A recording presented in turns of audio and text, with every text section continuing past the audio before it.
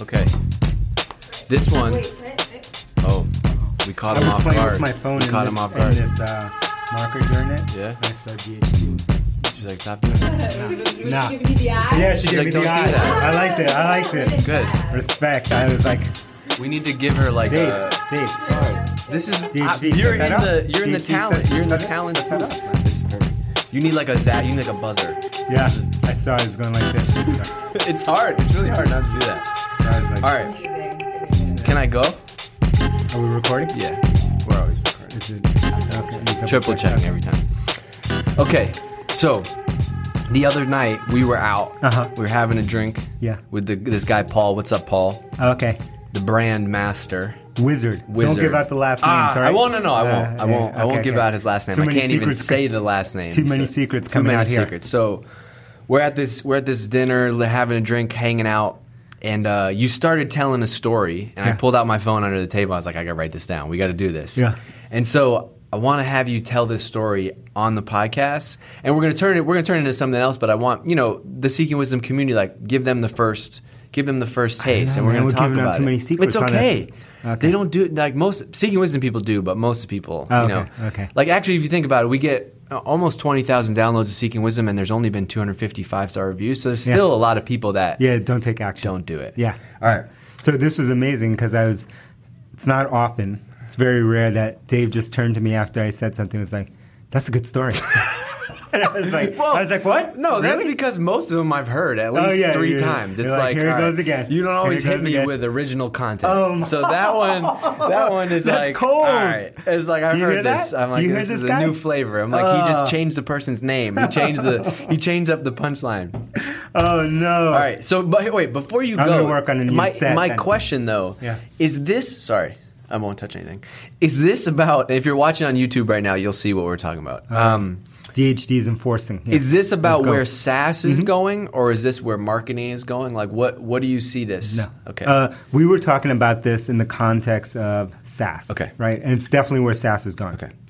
But the more that I look at things, the more that I see that everything kind of follows the same trajectory. Okay. Whether it's in this context SaaS or whether it's building some other type of product or movement or service or what have you.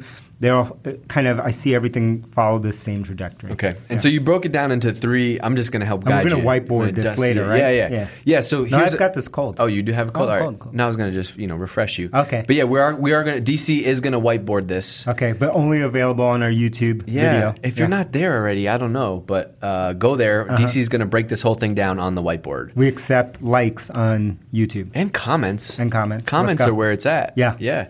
Likes and comments. So we're gonna put a video up with this podcast. DC is gonna actually get in front of the whiteboard and break this down. Mm-hmm. I mean, this is how we give away stuff for free. You don't often get to get a lecture in front of a whiteboard from this guy. So Amy, do we have a slimming take lens us up on that for the YouTube? We need some We have some filters. A filter. Yeah. Filter slim? Yeah. Okay. We'll be all right. All right. Yeah. So break it down. Tell me. Okay.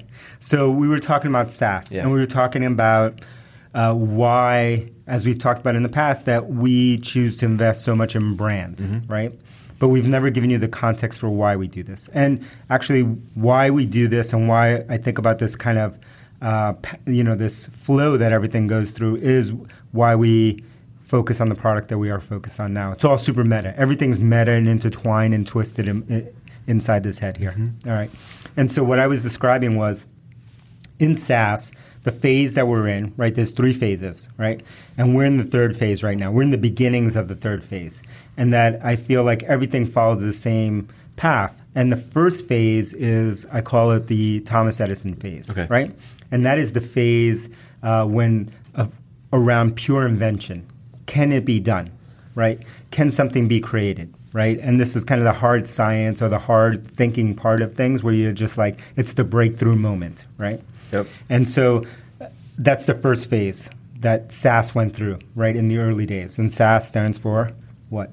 Software as a service. Okay. And just to get, all right, so even if you're not like a SaaS person, right? We have a lot of marketing people listen to this. Like another example is, early 90s, there were no blogging platforms. There were no website platforms. If you wanted to build a website, you had to do it all by hand. Why don't we use that example? Easier for the people. Sure, all right, so we use the blogging example. Yeah. So, I've been blogging for a little bit now, long time. Long time. All right? And so my wife, right, the super OG of OGs, boss level 11, right? So my wife had a company when she was in grad school at NYU, right? She studied film and media and what have you for her master's there. And she started a website that at the time was called Girls on Film, right? And it was basically movie reviews by like 20-something, her and 3 of her friends, right? And then that morphed into this bigger thing that was a network of websites, and it was called Girls on Film, Girls on Books, Girls on TV, et cetera, et cetera. It was ultimately bought by a company called Oxygen Media, which is a cable TV channel and what have you. And then she went over there, wrote a book, TV show, and all that kind of stuff. Anyway, when I described what the website was to people, it was effectively a blog, right? So like, except for at the time that she was doing this a long time ago, was that there was no software. This was the Edison phase. So the way that she would put up reviews every single day, her and her 3 friends, 3 co-founders, was to open up an FTP program, right? Old school FTP program, code an entire review in HTML, upload that file, right, up to a web server, push all the images, do all that kind of stuff by FTP, right? This is like an old school Mac back in the day. Fetch. She was using Fetch FTP for the OGs out there. And that's how she blogged every day. It was a super manual process. So that was the Thomas Edison phase. Then we went on to the second phase, which we just passed recently, which is I call the Model T phase, right? And the Model T phase is about, you've gone beyond invention. You're now in the second phase of the second inning. And the second inning is about, how do you stand up the factory? How do you measure the factory? How do you build the process? How do you get efficient at that? And that was the beginnings of WordPress, blogging platforms, content marketing, inbound marketing, whatever you want to call it. That was that phase, right? And we've been going through that phase. Right. SEO mattered, content optimization mattered. Yeah, but companies like Moz came around, and they used technology to make that early '90s stuff easier, right? Yeah, people like your average Joe like me could figure out how to build a website because of things like WordPress, Squarespace, whatever the tools are. Exactly. Right? So that Model T phase was all about enabling masses of people to do something, to make it accessible, aka the Model T, right? Model T, Henry Ford bought the car, which existed before him, into everyone's hands, or everyone could buy one. Yep. And so at that point, it was easy to stand out in the Model T phase, right? Because there's not much competition in any given market. Your early adopters really win in that phase, and those companies that enable the early adopters really win. They're able to start movements around content marketing, inbound marketing. Well, there's so many things that we've talked about on this podcast. Like that's a great example of the companies or the people that won back then.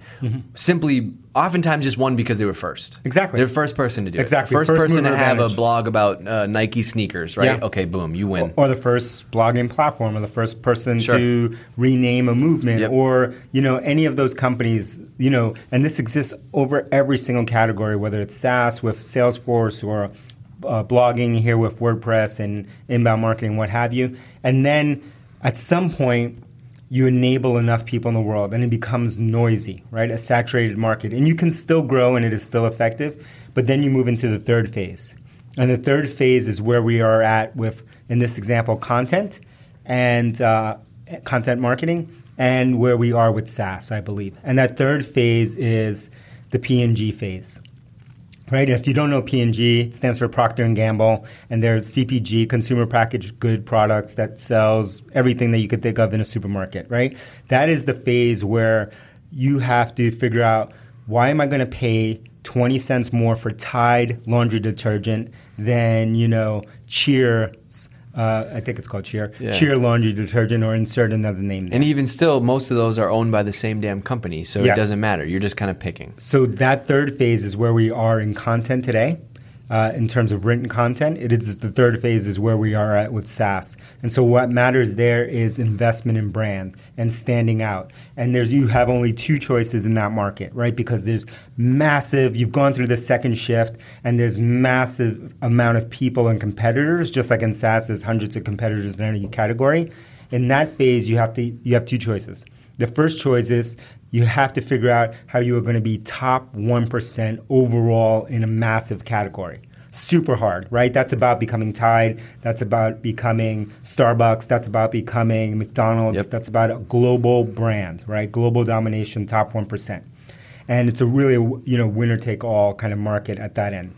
The other option that you have in that same category is to niche down into the smallest possible niche that is still massive, right? Because now you're global, but that you can become, again, top 1% in your niche, right? And those are the two ways to win. And what you don't want to do is be anywhere in the middle or be 99% at the global level or down at the niche level. And you see this so many, like especially today with SaaS companies, you see this everywhere, right?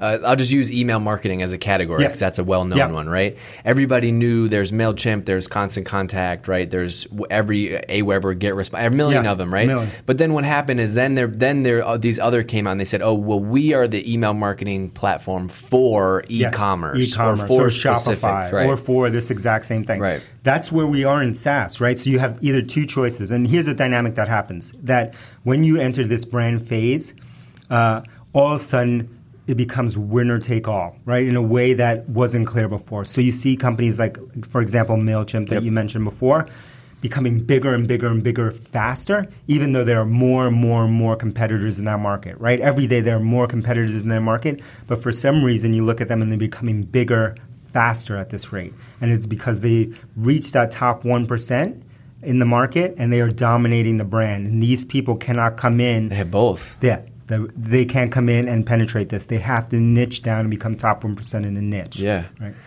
So I wrote a note. I don't even know if you remember that you said this, but the reason I like this phase 3, it's all about building an emotional moat. Yes. Right? That's the moat. What gets you today. That's the thing that people don't understand, right? That first phase, in terms of technology company, let's say software as a service, as a category, that first phase, it's about novel invention, it's about patents, it's about intellectual property as your moat, right? And then you go into the second phase, the Model T phase. It's not about intellectual property at that point, right? It might be about trade secrets, so things that you're doing, but it's about your operational moat. Either you have a go-to-market advantage, either you have a cost advantage, and that's what most companies do in that second phase. They develop a cost advantage, right? So they massively scale up so that they can be the lowest cost, they can be the Walmart in their category, right? But in the third phase, that Tide phase, there is no intellectual property moat, there is no operational moat. There is an emotional moat that you have to build around. And oftentimes what comes with that is people actually end up spending more to work with you or be a part of your brand, right? Like people because they self-identify with that brand. People want a safe car. Yes. For a family, so they buy a Volvo. Exactly. Volvos are expensive cars, right? Yeah. They want a Jeep. A Jeep doesn't cost 10 grand like a Camry, right? Like a Jeep is 30, 40K. That's because there's an emotional moat that they've built up with a niche of people. That's where we are with SaaS, right? In any one of your categories, if you're in a SaaS company, you have a gazillion competitors. Now you need to invest, and this is why we invest heavily in brand and will continue to, and why we think about building a global brand, not a technology brand, not a Boston brand, not a blah, blah, blah, boring B2B brand, but a global brand, because we think this next phase is about being top 1% in your market. Yeah. So, all right, what's your lesson? Somebody listening to this, like, what is your takeaway for them building a company in marketing? Yeah, in any category. Yeah, doing anything that you're doing is like understand which phase you're in, and then once you identify which phase you're in, phase 1, phase 2, phase 3, that will dictate the tactics and strategy that you should build around 1, building your moat, and 2, figuring out what are your advantages in that, right? Definitely, if you're in a third phase, I need a name for this. Yeah. We'll come up with something. Whatever. Yeah. The 3 phase, blah blah blah. Yeah. But like DC framework, 3 phase, right? I think we've already used the DC framework for I just something. call it we'll come up with that. something else. But like if you're in that third phase and you're trying to operate on like cost efficiency or go-to-market advantage, it's not going to work. Same thing if you're trying in that third phase and you're trying to invest in technical advantage, it's going to be rough. Vice versa. If you're in the first phase and you're trying to compete on brand, not going to work, right? So you have to understand what phase you're in, and that will dictate the tactics that you have to build and the strategy that you build. And is the phase based on like your business, or is it based on the industry that you're in? No, it's based on the market, right? The phases exist outside of your company, right? Your company is not dictating the phase that we're in. It's just where are we in, right? Just like these are third phase, right? I'm holding up an iPhone. This is a third phase technology, right? So this smartphone. I had first phase technology where I had a touchscreen thing like this a long time ago before DHD was alive. And it was based on Linux operating system. And it was insanely, it was basically like the Apple Newton almost, but Linux based. And I had that thing, it was unusable. And then I had the second phase technology, right? And now we have third phase technology, which there's technical innovation in this phone, but this is bought on brand. Right? This is bought because there's I want a million an iPhone. phones that do this. That do Same this, thing, right? And why do I pay more for this thing? Because it's an iPhone, because it's Apple, right? Totally. And so that's why they invest in brand in third phase. I love that. Right. Stop giving away the secrets. Sorry, me that's give too these much. People too many secrets. That's good. And I still don't have 1,000 5-star reviews. No, not even close. Not even close. 250. We've sold more Hypergrowth tickets than that. Oh my, sad. Come on, people. Yeah. We're going to film a video on how to leave a 5-star review. Yeah, we're gonna okay.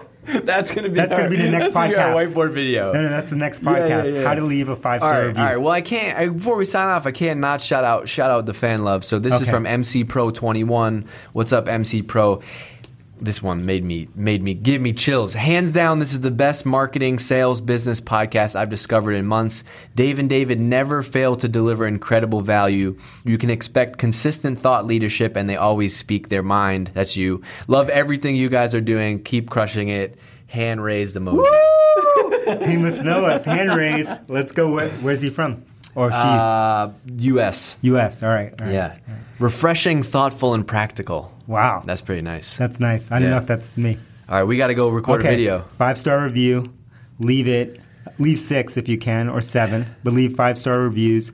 Remember, Amy, DHD shout-outs. Danielle now goes by DHD. DHD. Like a G. And I see all you people. I get the alerts. All the Seeking Wisdom listeners that are buying tickets for Hypergrowth. Oh, you get alerts? There's going to have to be a whole section of the crowd, I think. They should get different gear. They should. We're going to be giving out gear. They should. We haven't talked about this, but if you come to Hypergrowth, now I release the secrets. Everyone's going to be leaving with some gear. They're going to be looking right. Yeah. And maybe the Seeking Wisdom crew will be living with their own gear. This is FYI. This is how, just a little sneak peek behind the scenes, this is how it always works.